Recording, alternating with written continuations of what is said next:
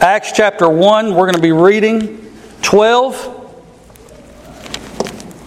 through the end of the chapter.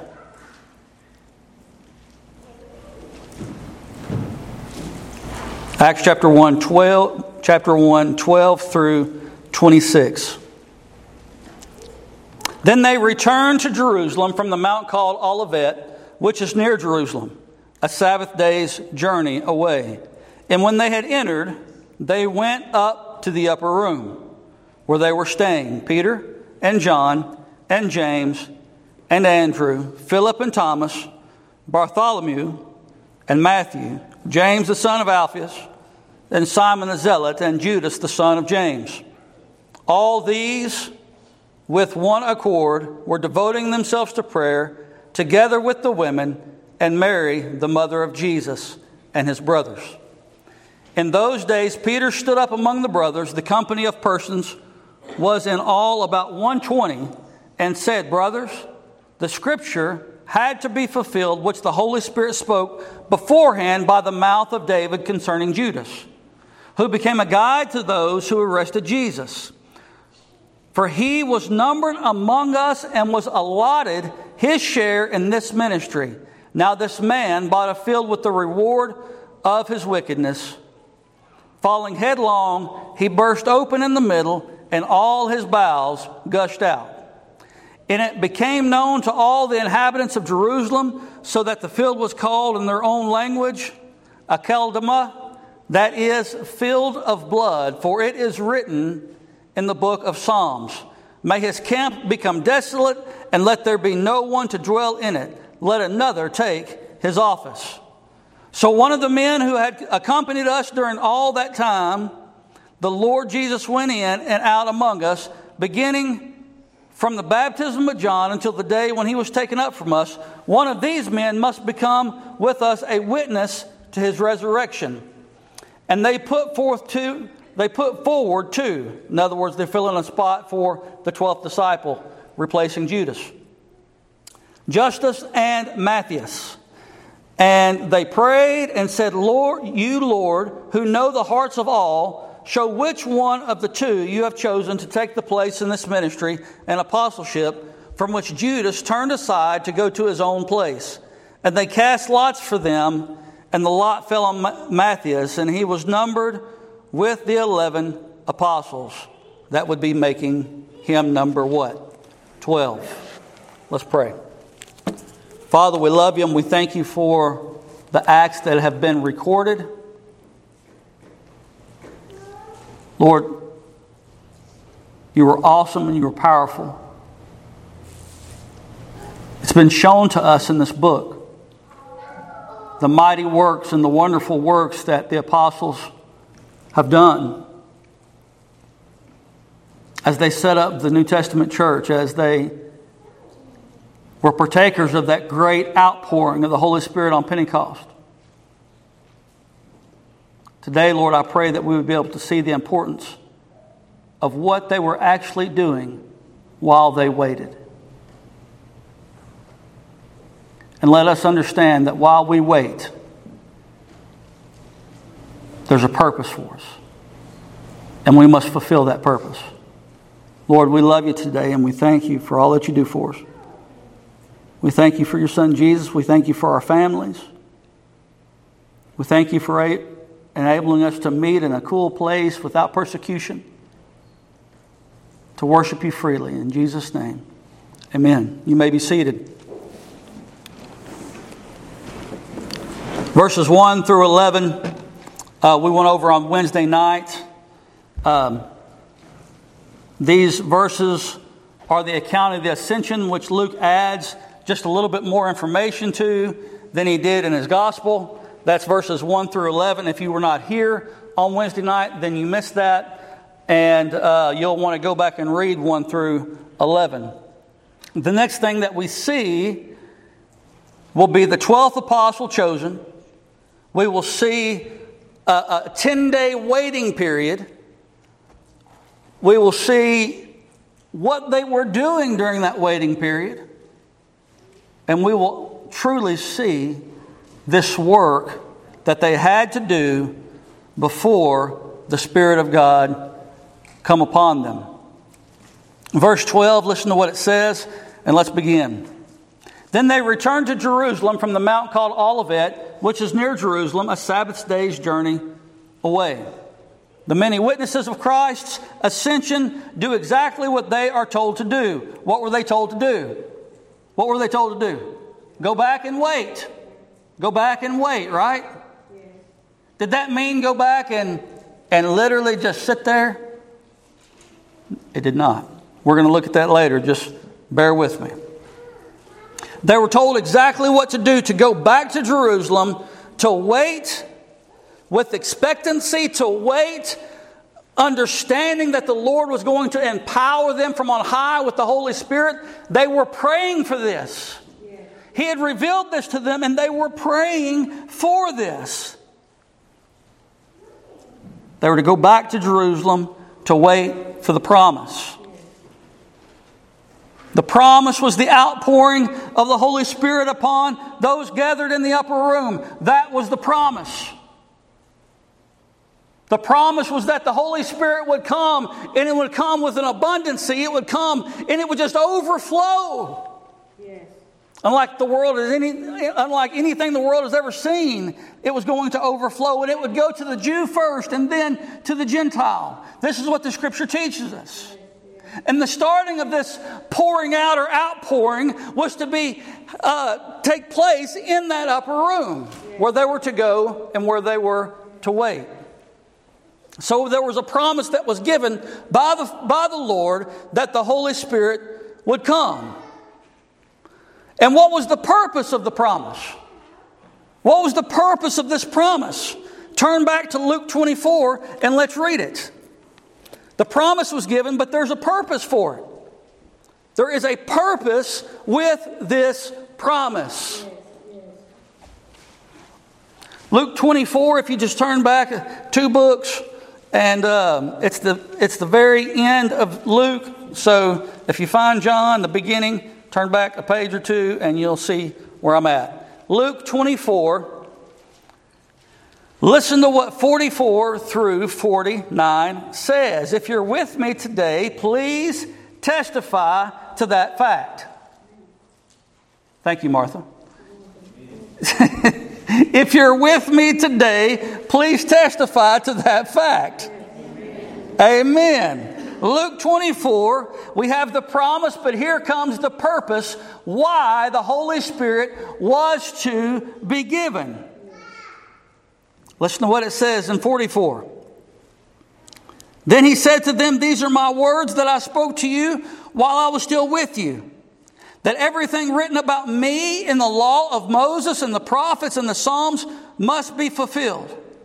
Then he opened their minds to understand the Scriptures and said to them, "Thus it is written, that the Christ should suffer and on the third day rise from the dead, and that repentance and forgiveness of sin should be proclaimed in his name to all nations, beginning from Jerusalem. You are witnesses of these things, and behold, I am sending the promise of my Father upon you, but stay in the city until you are clothed with power from on high." The purpose was for them to be witnesses of Christ's resurrection. They were to be empowered with the Holy Spirit. Then they were to go out to a lost and a dying world and preach the gospel by the Spirit of God to all people everywhere, beginning in Jerusalem. This was the purpose. The promise that he was to send the Spirit. And we know that all of God's promises are what? Yes and amen. And so we understand that if he told us that he was going to send the Spirit back in the Old Testament, if he told them to go to the city and wait in the New Testament, don't we believe that the Holy Spirit would then come? Yes. And so that's exactly what they do. They go and they wait for the promise to be poured out on them. And once that promise is poured out on them, the purpose for that was for them to be witnesses of the resurrection of Jesus Christ to a lost and dying world. Now, the wait is on. The wait is on. We talked a little bit about this the other day. I don't like to wait. My children know that. My wife knows that. I don't like to wait. That's one thing that the Lord works on me on. They were told to wait. That's exactly what they do. Notice, however, while they waited, they did not sit on their thumbs. They did not sit on their thumbs. But rather they were busy about the Lord's work. Christ told them to go and to wait. And for 10 days they waited. But for 10 days they worked. Until the Spirit came. Luke tells us at the end of his gospel that they worshiped in the temple. They worshiped in the temple with great joy, continually blessing God. This is in that waiting period. So they didn't just cover up and go hide in a hole somewhere and say, Lord, I'm just going to wait for you to come. No, they were busy about doing their work. They were waiting, but they were worshiping. Yes, amen. They were blessing God continually. They had great joy. These 120 people met collectively together in person, despite the threats. And they worshiped. These men and women together collectively worshiped as one. They even met in the temple. Of course, it would have been in the outer courts, but they still showed their face and they met in the temple, in the outer courts of the temple. And they met and they praised and they worshiped and they prayed. Yes. They were not idle. They were not just waiting for the Spirit to come, laying on their bed saying, well, we know. We just need to wait.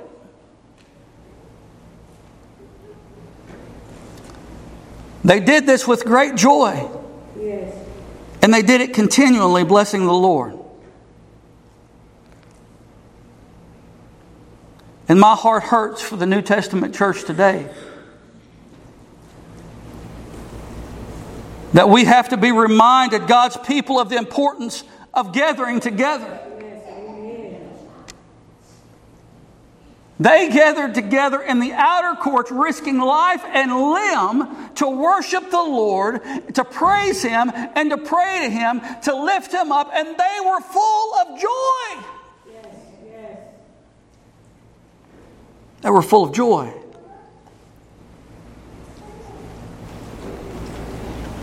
The importance of worshiping together.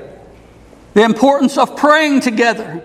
The importance of magnifying the Lord together. It is of great importance that the church of God meet together. Yes, amen. Yes. How can the body function without a knee and without an elbow? All right now, preach it. The Scripture is so clear on this that they were in one mind and one accord. And this is before the Spirit was given. Yes.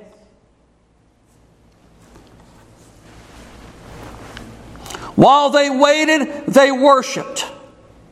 While they waited, they worked. Yes. And check out what happened as this took place.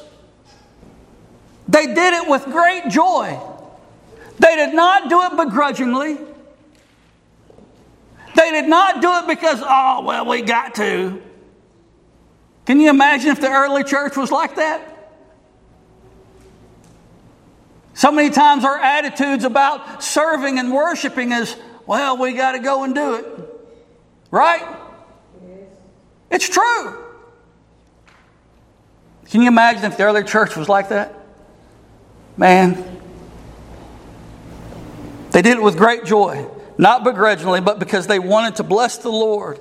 And they were happy to do so. They were happy. Shouldn't this be a characteristic of a true child of God? Yes, amen. Joy? Yes. I mean, I don't walk around with a crazy cheese smile on my face all the time. Sometimes I do. But I have a genuine joy. Amen. Yes. I do. Yes.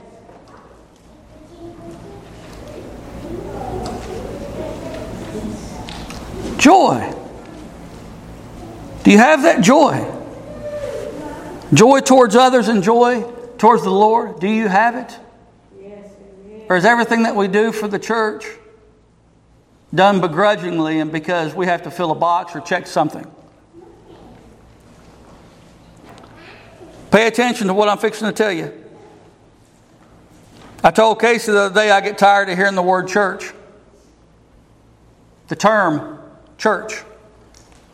Because it's been so abused for so many years. Church or doing church has made people very cynical, has made people very jaded, and has made people plumb hateful for generations. And the reason why is because they have made it about a building and a pew and an outside this and an inside that and a banking account and a time schedule and programs.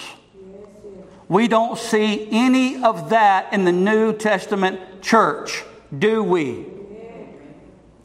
None of it. I wonder today if we had to go sit in the heat, how many people would come to worship God and to fellowship with the saints? I wonder. It's not about buildings and it's not about pews. Getting out on time and how everything looks on the outside. That was the Pharisees' job. They worried about that. And we have to be very careful that we do not fall into the same attitude as children of God. When we look and examine ourselves against the early church, we will see just how much we fall short or how much we are alike them.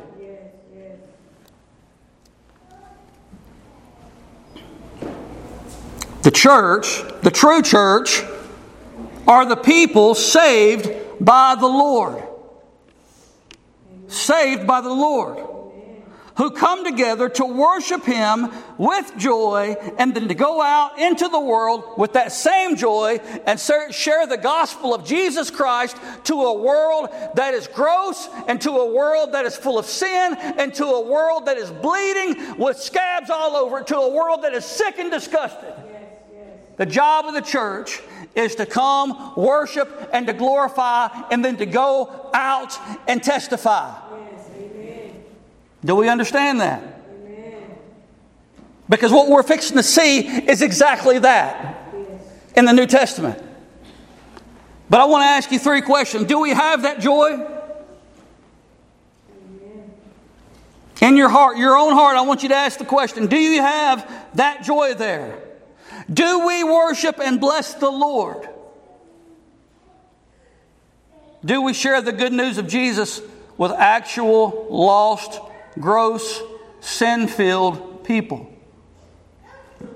Do we do it? Remember, the Scripture teaches us that in Luke that we were to be witnesses of the resurrection. It wasn't just for the 12 super apostles.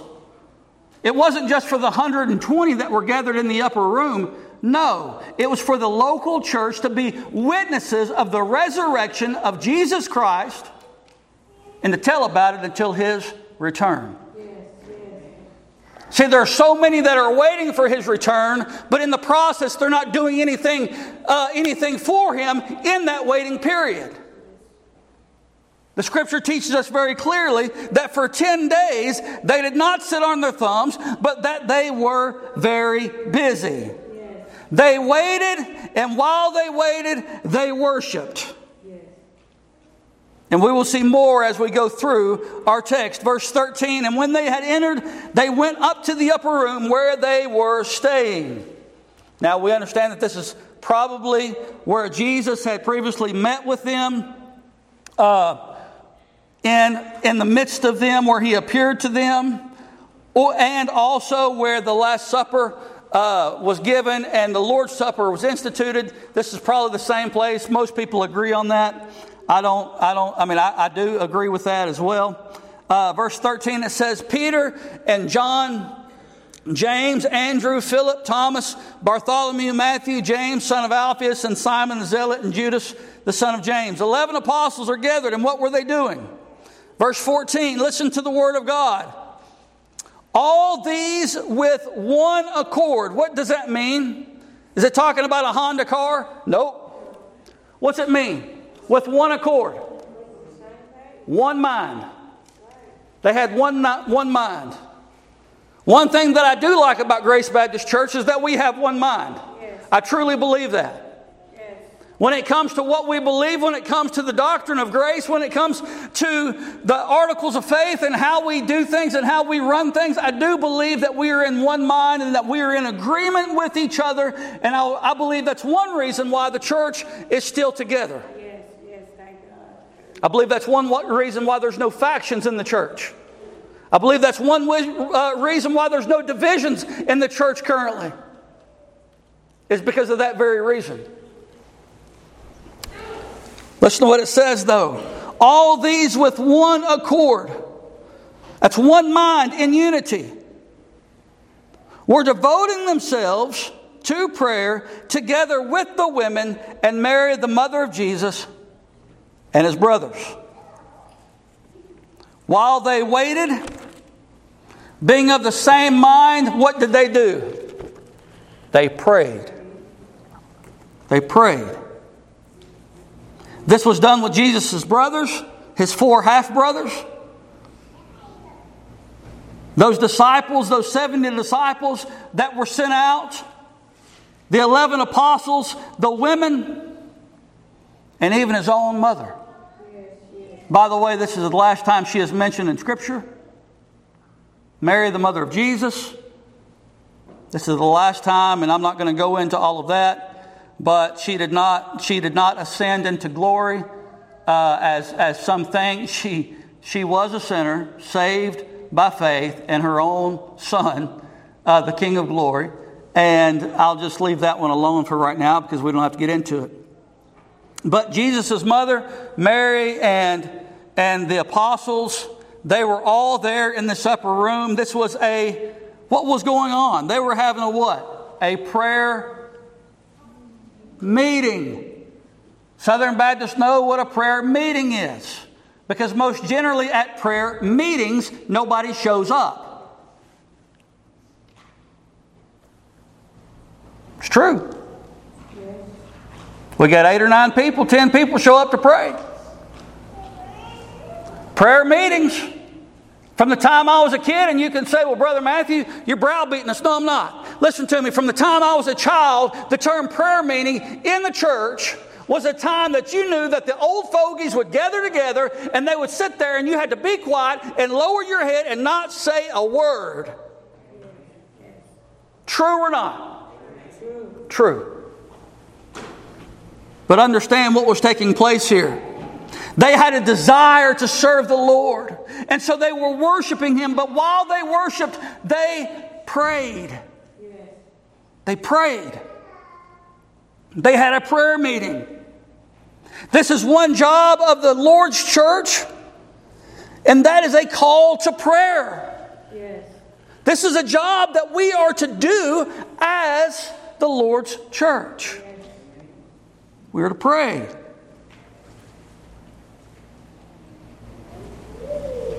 What we have to realize is this is a key part of God's work among His local assembly. What we also have to realize is that prayer is not easy. Sometimes it seems as if one of the hardest things that you could do is to turn your heart to the Lord and to speak to Him. Not exerting any energy at all. But understanding that we're sinners saved by grace, coming before a righteous God. And even though He tells us we can come boldly, at times it's hard for us to even raise our heads and look at Him. But the Scripture still tells us that we are to pray. Even in the Old Testament, it was key. Remember? If my people who are called by my name will humble themselves and eat. Pray. So we looked at the promise. And we know all of God's promises are yes and amen. In this particular passage, it was the giving of the Holy Spirit. We looked at the purpose of the promise, which was to be filled with the Holy Spirit, empowered to preach the resurrection of Jesus, shown by preaching, shown by signs and wonders and miracles, and even the witness of the death of His saints. Yes. Even when they died as witnesses of the resurrection. Preaching into their last breath. Next, we will see the appointing of the 12th apostle, and this is going to be pretty quick as we move on. Listen to what it says in verse 15 through 20. In those days, Peter stood up among the brothers. They were getting their business done. Peter stands up here among the brothers, and he said to them, the company of the persons was about 120, and said, brothers, the scripture had to be fulfilled. Now, the sisters were also there, but the brothers were going to be the ones that were going to be one that would take the place of Judas and not a lady. And I think we can see that pretty simply here in Scripture. It says, brothers, the scripture had to be fulfilled, which the Holy Spirit spoke beforehand by the mouth of David concerning Judas, who became a guide to those who arrested Jesus. So Peter stands up, and here he begins to preach. He begins to salute to them and wave to them and say, listen to me. Listen to me. Scripture had to be fulfilled, what was going to take place with Judas. And it happened. Now we have to fill his spot. And Peter here goes through how terrible that was, what happened with Judas, how he was hung, but then after falling over, he was burst into pieces just as he hit the rocks below. Listen to what it says concerning this one that betrayed our Lord. Brothers, the scripture had to be fulfilled, which the Holy Spirit spoke beforehand by the mouth of David concerning Judas, who became a guide to those who arrested Jesus. For he was numbered among us and was allotted his share in this ministry. Now this man, who's he talking about? Judas, bought a field with the reward of his wickedness, and falling headlong, he burst open in the middle, and all of his bowels gushed out. Oh, the scripture is pretty graphic, isn't it? Yeah. You don't need to watch a horror film to see graphic things. God's Word shows us graphic things because of the evilness of sin. Truly how wicked somebody is. Now this man bought a field with the reward of his wickedness, falling headlong. Let's not read that again. Verse 19, and it became known to all the inhabitants of Jerusalem, so that the field was called in their own language Akel Damah, that is, field of blood. For it is written in the book of Psalms, may his camp become desolate, and let there be no one to dwell in it, and let another take his office. These are Psalms relating directly to Judas. Verse 21. So one of the men who have accompanied us during all the time that the Lord Jesus went in and out among us. Now what are they doing? They are fixing to pick someone to fill Judas's spot. But they know that there has to be certain requirements, and they know that they cannot read the heart of man. So listen to what happens as they're doing the Lord's work. Remember, they were praying, they were worshiping, but also they were getting the church together. Yes. The church was here. It was gathered. Yes. The outpouring had just not happened yet. And so they were getting their ducks in a row. They were getting what they needed to get done in order that when the Spirit did come, they would then be able to go out as a full team. You understand what I'm saying? They'd be able to go out on the field with all the team instead of just some. So listen to what happens. So one of the men who have accompanied us during all the time that the Lord Jesus went in and out among us, so they had to be someone that the Lord was with, or they had to be someone that traveled with the disciple or with the apostles, beginning from the baptism of John in verse 22. the baptism of John until the day when he was taken up from us. That's the requirement that they had to have. And witness of the resurrection. These were the requirements that an apostle had to have. They had to be present for the 3 years of that ministry. From the time that John began to baptize to the time of the ascension, they had to be present to be an apostle. The Lord called these men. And we also know here that he's fixing to call another one. Beginning from the baptism of John in 22 until the day when he was taken up from us, one of these men must become with us a witness to his resurrection. So they also had to be a witness of the resurrection. Because remember, that's what they were charged to do. That's what the promise was going to do for them, was to give them the power that they needed in the Holy Spirit to go and to preach that promise full of the Holy Spirit. And so here we have the 12th chosen. And it says that they put forward two men. Joseph called Barsabbas, who was also called Justus, and then Matthias, or Matthias, however you want to say it. So there's two men, obviously, that stood out to them. Two men that were well known. Two men that were very, very, very well, faithful to the Lord's cause. Very faithful. And these two men were brought before them. But they also knew that in their own mind and in their own strength, that they could not choose somebody for this position. They had to do something else. Listen to what God's Word says. And they prayed. You see that? And they prayed. They see these two men that are full of righteousness, two men that are holy, two men that fit the description, two men that fit the bill, but they didn't dare step into the place of appointing one of those apostles. So what did they do? They prayed. Listen to what happens. And they prayed and said, "You, Lord, who know the hearts of all, show which one of these two you have chosen to take the place in this ministry and apostleship from which Judas turned aside to go to his own place." So just as Jesus chose the 11 that are present, Jesus is fixing to choose the 12th. Did you hear the prayer? You, Lord, who know the hearts of all, show which one of these two you have chosen. The Lord chose the 12th apostle to take the place of Judas. Now, that's going to look a little funny as that plays out, because they're going to cast lots to see which one the lot falls on, which is a pretty common practice. Listen to what it says. To take the place which Judas turned aside to go to his own place. And they cast lots for them, and the lot fell on Matthias.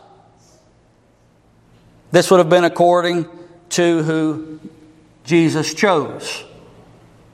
The lot fell on Matthias, and he was numbered with the 11 apostles.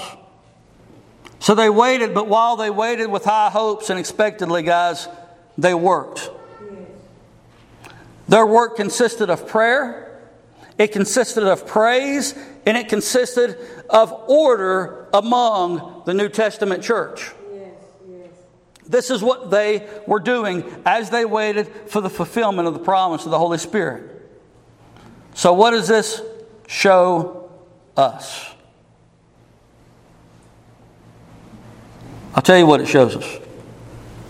It shows us to stop staring into heaven, waiting for His return. But while we wait, we're to be doing something for Him. Amen. Plain and simple. As we wait for His return, we have high hopes, we have expectancy. And while we wait, we are to be witnesses to the lost.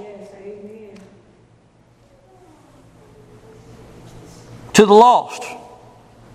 We're to preach the resurrection. We're to pray. We're to praise. And we're to do this in unity with one body and one mind, all on the same page. All on the same page. This is what God has called us to do at Grace Baptist Church. He has called us to put Him as a priority.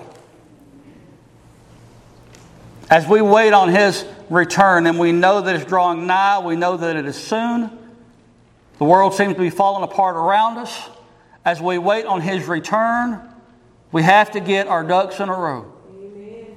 Have to. Yes. We have to make sure that we are praising Him. We have to make sure that we are praying to Him. We have to make sure that we are witnesses of the resurrection to the lost that are around us. Amen.